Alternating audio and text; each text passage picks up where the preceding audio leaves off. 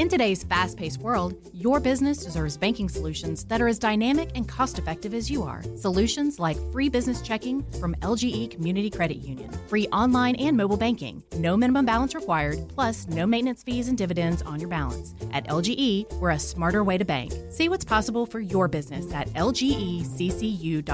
No monthly maintenance fees. Other service fees such as NSF, overdraft, wire, and stop payment fees still apply. Not all businesses will qualify. Membership eligibility and base savings account that keeps a $5 minimum balance required.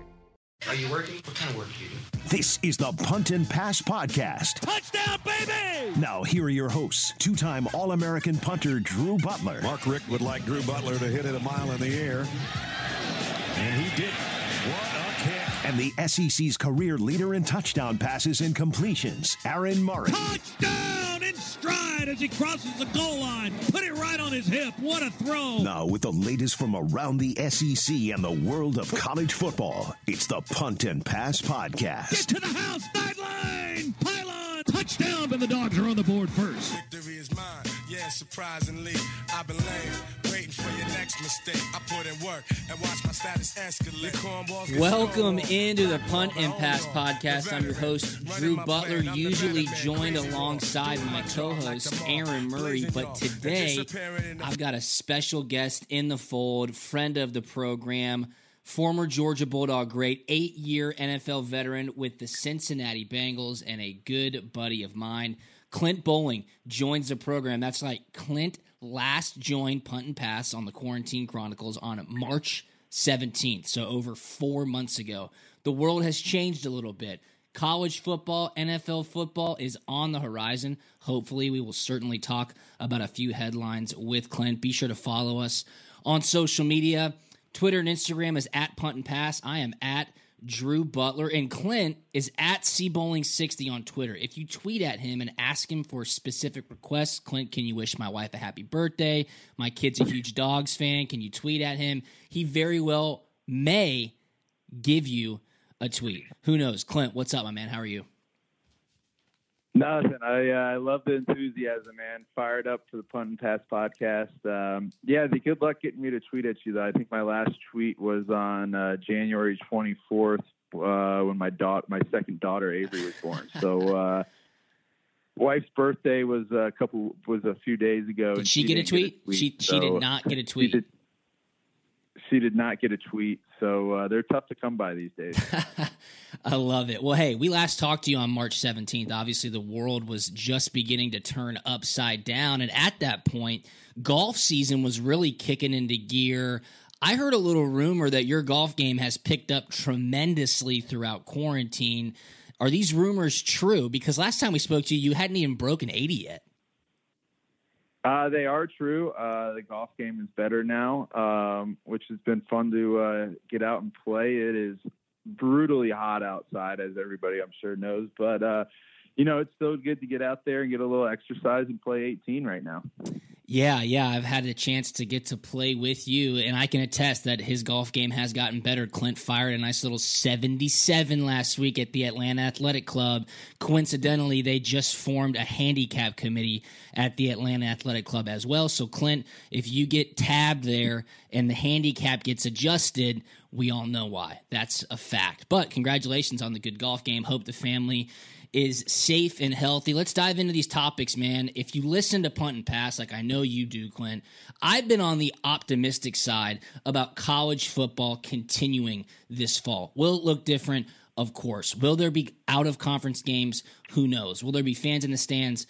No idea. But even though the Big Ten and the Pac-12 have said, hey, we're playing conference only, I think it's smart that the SEC, the ACC, and the Big 12 are waiting to make the decision. My sources tell me the decision will come around August 1st. I've had very reputable sources tell me football's not happening. 1 week, the next week they're saying no decisions made. The next week they're saying we're going to go full ahead. But keep in mind, and as I've reminded everybody, the student athletes are on campus right now, working out with the coaches, getting ready for fall camp to start. Big news at Georgia, Clinton. This is where I want to start with you, having played in the NFL for 8 years on the offensive line. Georgia obviously rebuilding their offensive line. They lost their top 2 tackles last year. Both were first rounders. And Jamari Sawyer is slated to be the starting left tackle for the Dogs in 2020. He played right tackle in the Sugar Bowl against Baylor. He was more so a backup fill-in guy, role player on the line. I guess we'll start with, what's that like switching from right tackle to left tackle? Obviously, Sawyer has gotten into great shape. He's reportedly weighing around 315 pounds. Speak to us about versatility on the offensive line and how that's tough to adjust, especially with the new coach, with Matt Luke being in town. It's definitely different, but when you get these guys, a whole off season, when you spring it on them, spur of the moment, and you throw them out there for the first time, obviously there's a big adjustment. Just you're still playing offensive line, but just to go from the left to right side, it's tough. But the biggest thing too is when you're getting guys to do it at a young age, especially in college, and moving them around. I think it's huge for those guys to be able to play guard, tackle, guard, center.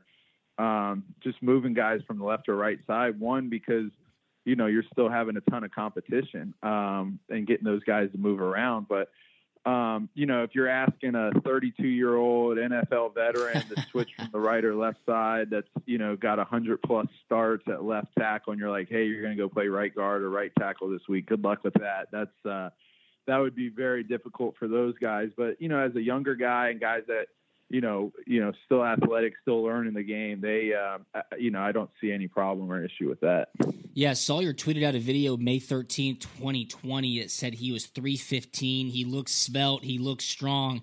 He's a big-ass dude, and Anthony Dasher wrote a really good piece for UGAsports.com. I'd highly suggest everybody go check it out, really talking about the potential that Sawyer has being the starting left tackle at Georgia this year. Clearly, a ton of eyeballs are going to be on the offense, but more so kind of the legacy that's being created. Clint, some would say that you maybe started this legacy back in 2007, 2008, 2009, but recently, Andrew Thomas, Isaiah Wynn, both first-round tackles. Dasher writes, if you want a physical reference point on Jamari Sawyer, imagine this one. He is a stronger version and taller of former 2-year starter Isaiah Wynn. So, that's a great comparison to have. Obviously, Wynn, a late first-rounder with the New England Patriots. If Sawyer can use that physicality and that frame to produce and protect that blind side of the quarterback, he's going to be looking pretty good in 2 years heading into the league.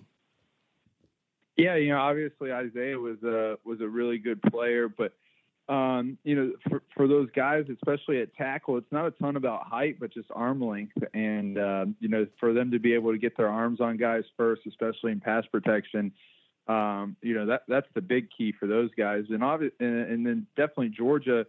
That's what they've been doing. They've been stacking up the O-line and recruiting, and you lose a couple of guys. That's what you want. You want to have guys that get drafted early, and have guys that come in and replace them.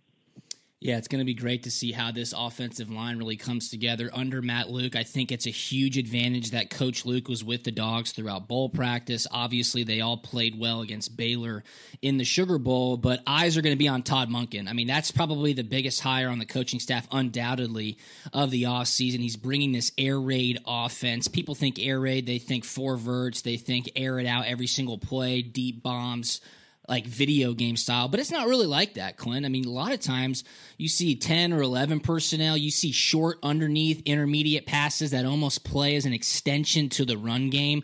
What's that like from an offensive lineman's perspective? Quarterback getting the ball out of his hands quick. You don't really have to set back and bear down for pass rush. Got to feel pretty good when you guys buckle down and start getting into the run game.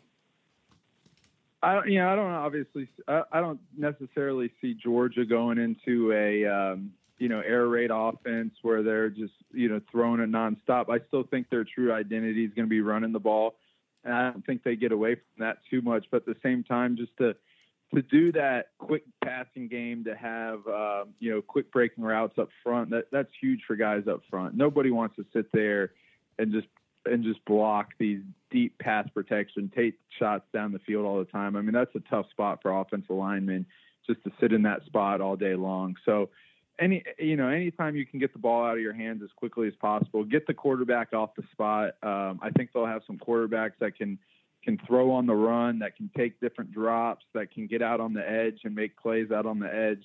That's the other big thing is to change, to change up the drops. You have 3-step, 5-step, 7-step, but at the same time to have guys that can, you can do a sprint out, you can do a bootleg, you can do different ways to get the quarterback off the spot.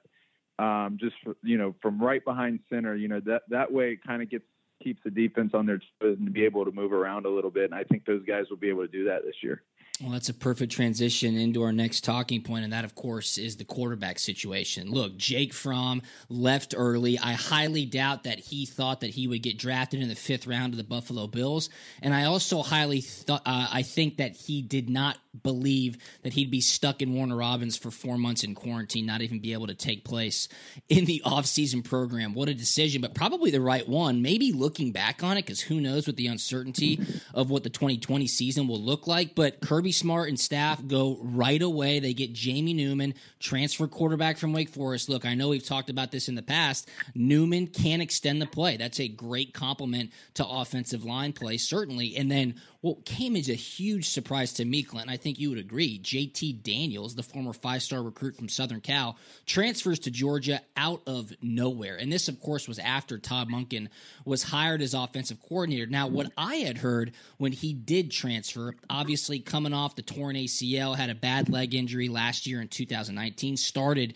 2018 for Southern Cal, was that he was not expecting to be eligible. I think he was expecting to be ineligible, learn the offense behind Jamie Newman, and then be able to step in 2021 and really make an impact. Well, guess what? He becomes eligible, and now, of course, with the lull in headlines, I'm hearing Jamie Newman is not picking up the offense. Jamie Newman is not what he was expected to be at this point. I mean, they haven't even had a practice yet. But, of course, we're going to continue to hear, is there a real quarterback competition in Athens? Newman, very well proven. He knows what he's capable of with success at Wake Forest.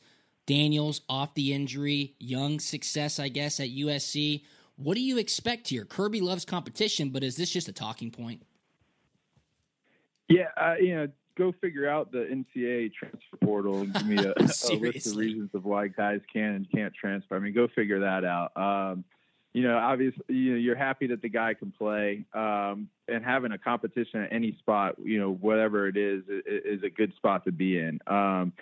So anytime you get two guys playing, at the same time, I don't think anybody knows exactly how it's going to turn out. You got two guys that have never been, with this program up until this year. They're both learning new offenses, new offensive coordinator, new head coach.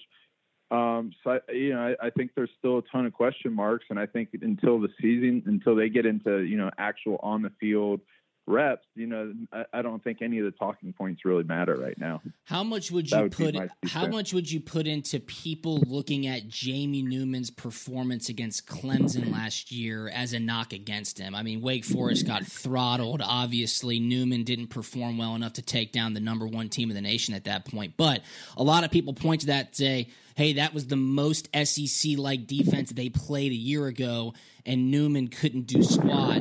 I mean, do you think that might just be a stretch because Clemson had a ton of ballers last year?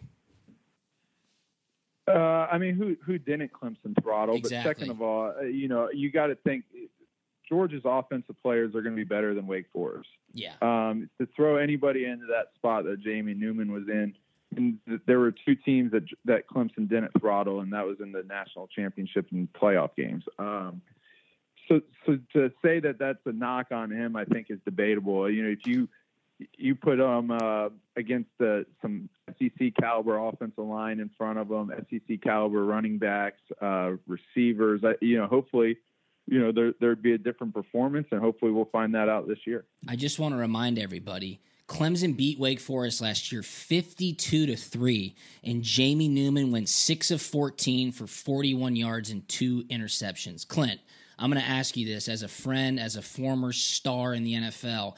If I got 14 plays at quarterback last year for Wake Forest, could I have gone 6 of 14 for 41 yards and 2 interceptions? there's not a chance you would be able to do that because besides punting a football, there's not much else you can do on the football field. I can hold. I held for field goals too. I mean, look, that's dual athlete. More you can do. That's the type of situation that I can bring. But look, I don't hold it against Newman either. Like you said, Clemson throttled everyone last year. I think that's an unfair comparison. And then when it comes to JT Daniels, I just don't know. I don't know enough. Is the knee even healthy enough? I mean, you tore your ACL. You're talking about a quarterback who ripped up his knee last year. Now he's transferring in, new coach, new system. I mean, do you have a lot of confidence if he were to shine throughout fall camp that he could be the guy? The ACL surgery is not as big as it used to be, 15 years ago. These days, these doctors are so good at doing these surgeries. For me personally, I was back on the field in 7 months, had surgery December 31st, and I was ready for training camp at the beginning of August. So, these doctors are so good. The rehab and physical therapists are so good right now that, they're able to get guys back to where they were. I wouldn't be surprised either way. I don't think anybody would be shocked either way. I think, to have these two guys, they're obviously different quarterbacks too. One's, typically gets out on the edge, makes more plays. Another one's probably more of a true pocket passer. So it's just going to be trying to figure out what Georgia wants. And so there's still going to be some question marks about what they're trying to get done, but it wouldn't surprise me one way or another.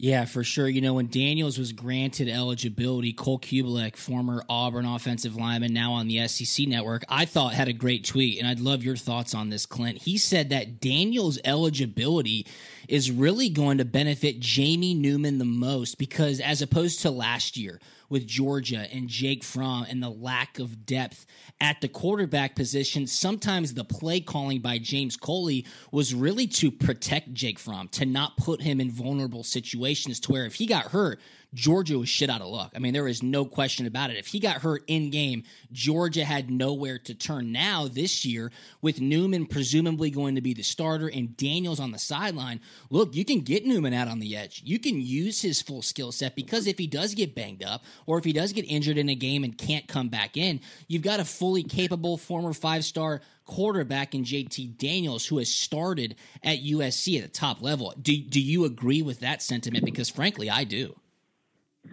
I don't know if I would necessarily agree with the play calling last year. You can't be scared to have guys go make plays and try to win football games. You're calling games to go win. I wouldn't sit there and say that a guy's sitting there like, oh, I can't call this play because what if he gets hurt? Because that's not the way that you call a game. And I don't know if I would necessarily agree with that, but to have two guys in that room, I think that does make a difference down the road going into this season.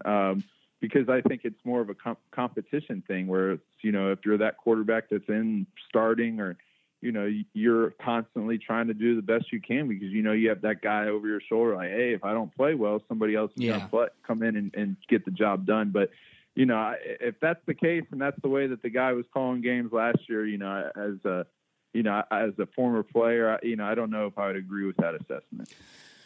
I like your viewpoint there. I like your viewpoint. You clearly know that situation, having been in the NFL and having been at Georgia and playing at a very high level. And I hope that we get to the point where we can actually start talking about, hey, X, Y, and Z did this in this squad scrimmage in the third week of fall camp, and so had these statistics, because that's what everybody wants. People want football back. And since Major League Soccer's back, PGA Tour's back, baseball starts later this week, NBA next week, everybody has put the bullseye on college football. Obviously, college football does not have a commissioner. You've got your leagues that make the decisions, but the media has pinpointed college football, and they're really trying to make sure it doesn't happen. It seems like training camp is going to happen, and it's all up to the testing. The NFL and the Players Association yesterday hashed out an agreement that said we'll have daily testing for the first 2 weeks. We'll see how it goes, and we will ebb and flow with what we need to do. Just from your perspective, and I'm pretty sure that you retired at maybe the perfect time, Clint, because everything is absolutely crazy right now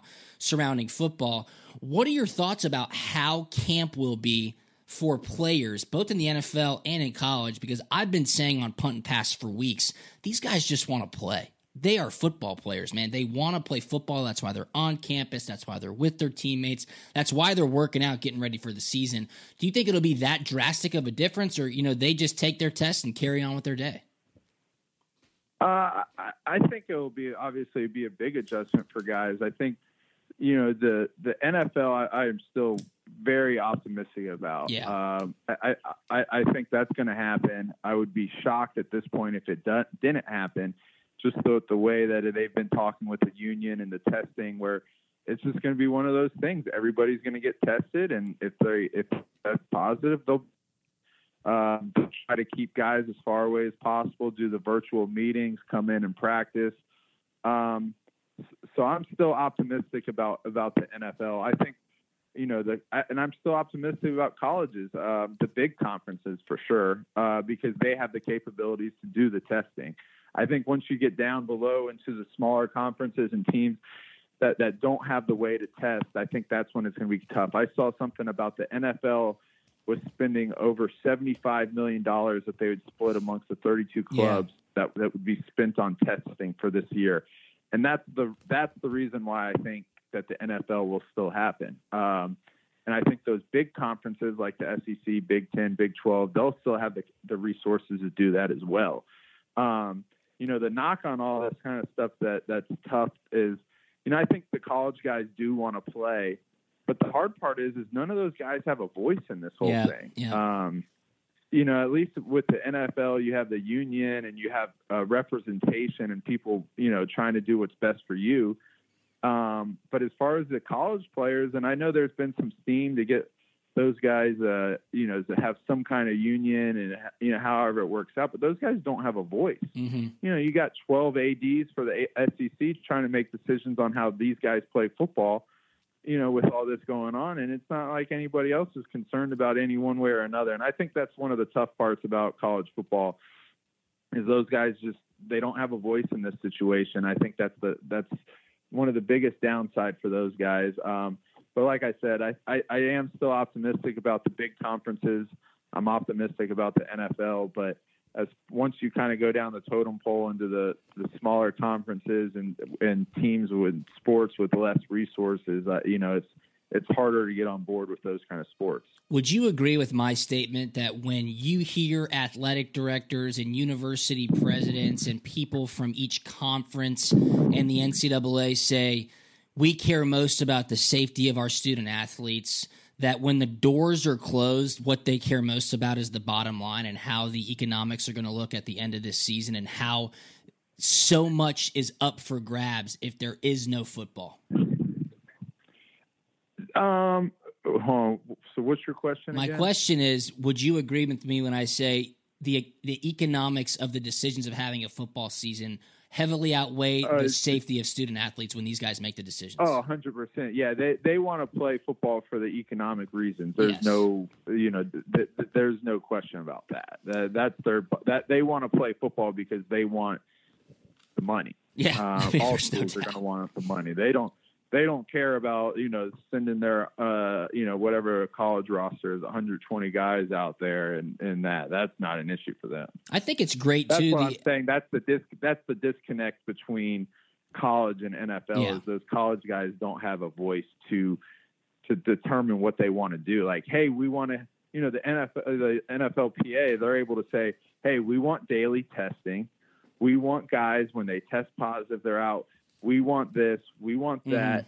And there's a back and forth with the owners, and right or wrong, whether you agree with it or not, at least you can say like, hey, this is what we want. This is how we have to have this going forward. It's, the union, they're fighting for players' health and safety.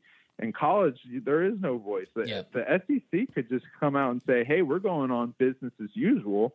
And there's no testing or there's no, there's nothing. And so, these guys, they might get tested or something. There's no acclimation period. Let's say, they just day one pads and they just go out there and it's just normal football and it's business as usual, where that, at this point in time in this age, that's probably not the right thing to go through during a pandemic, but nobody knows what those guys, how they want to handle it. So. Yeah, no, I agree with you. And, credit where credit's due. The SEC has come out, and I'm sure other conferences will follow. And they said if you are a student athlete who's on scholarship and you don't want to play because of your fear of safety, then we will continue to honor your scholarship and you won't lose a year of eligibility. But back to my point, these kids want to play. And I think the statistics have shown that they're in an age group that isn't necessarily fatally in that horribly affected group by coronavirus. So who knows? But look, I think it's continuing to carry on, and it's going to change week by week, which will be fascinating for sure. Bottom line, people want football, and even if there are limited fans or no fans, I think we'll have a product to consume this fall. Last question for you. Even though a lot of people have said there will be no out-of-conference games, don't you think they'll find a way, and economically it would make way too much sense, to play Georgia versus Georgia Tech, Florida versus Florida State, Clemson versus South Carolina, Clint? I think the natural, scheduling thought process would be if it's an SEC conference only, you go 10 games and one out of conference schedule game. And maybe it's just cross conference with, SEC, ACC. I don't know if it's predetermined. Do you keep a LSU Texas matchup because LSU doesn't really have a rival with ACC? So is it just one out of conference and then that team gets the pick? So I don't know what the answer would be, but I would think that the natural progression would be, let's do 10 conference and one out of conference game. That would be my guess. And that way it wouldn't make any sense. Why could Georgia go up to Missouri and play Missouri, but they can't drive across town and go play the Georgia Tech? That doesn't make any sense. I agree with you. That makes it makes a lot of sense for sure. Would you be okay with the college football playoff expanding 1 year in 2020 and maybe saying, hey, each Power 5 conference and 3 at large to make it an 8-team playoff? You almost have to do it. Yeah. Why would you not? One, for ratings, TV, you're generating more revenue with 2 extra games, or So I think why would you not do that? I think that would be a huge loss to not do that. This way, especially with the not as many out of conference games, you kind of get the extra teams that maybe didn't win their conference, but that still played really good football this year. So I would think that would be, maybe a one-time exception. And I would think too, if you get 8 teams in there, I bet it would be a huge success. And maybe that's the way it is going forward too. Yeah. It could really show the effectiveness either way. Like you said, if 8 upsets 1 or 7 upsets 2, or on the flip side, if 1 beats 8 by 50 points and it's not even a game, much like 1 did to 4 this past year when LSU hung 70 on Oklahoma in the Peach Bowl. But that would be fun to argue. And I hope we do have the opportunity to argue that. I'm sure you and I will be arguing about whatever and anything we can in the next couple of weeks. Look, you've broken 80 on the golf course now. Summer is here, brother. What's the next step? I mean, you got to set your goals. This is your day job now. What are we aiming for on the golf course before I let you go? We got to get below, get the index a little bit lower. Okay. There's a goal in the head, and I think, we're going to leave it at that. But we, just kind of keep grinding, keep getting better. And that's all you can do is just keep putting the work in and making deposits. And one day you're going to have to withdraw that. Well, I mean, your biggest competition now is the handicap committee. There is no question about that. So good luck navigating that one. He's our buddy. I think I heard that it does go both ways, though. So your one index, they could shoot up to a 4 or 5 if the way you keep playing is if you keep that up. So. I'd be okay with that. I would be okay with that. That's our buddy Clint Bowling. Again, be sure to follow him on Twitter. Beg for a special tweet at CBowling60. Keep in mind, he did not even wish his wife a happy birthday on the popular social media website. I am at Drew Butler on Twitter and Instagram. Follow us at Punt and Pass. Throw Murray a follow, too, if you don't already, at Aaron Murray 11. And a brand new puntandpass.com is coming out soon. It will have a merchandise shop. Clint is known for wearing his Punt and Pass gear, using his Punt and Pass tees. That's probably why he has broken 80 so fast. Clint, appreciate your time, my man. All right, that does it for this episode of Punt and Pass. Appreciate y'all listening. Be sure to rate, review, and subscribe on iTunes, and we will talk to you later. See you.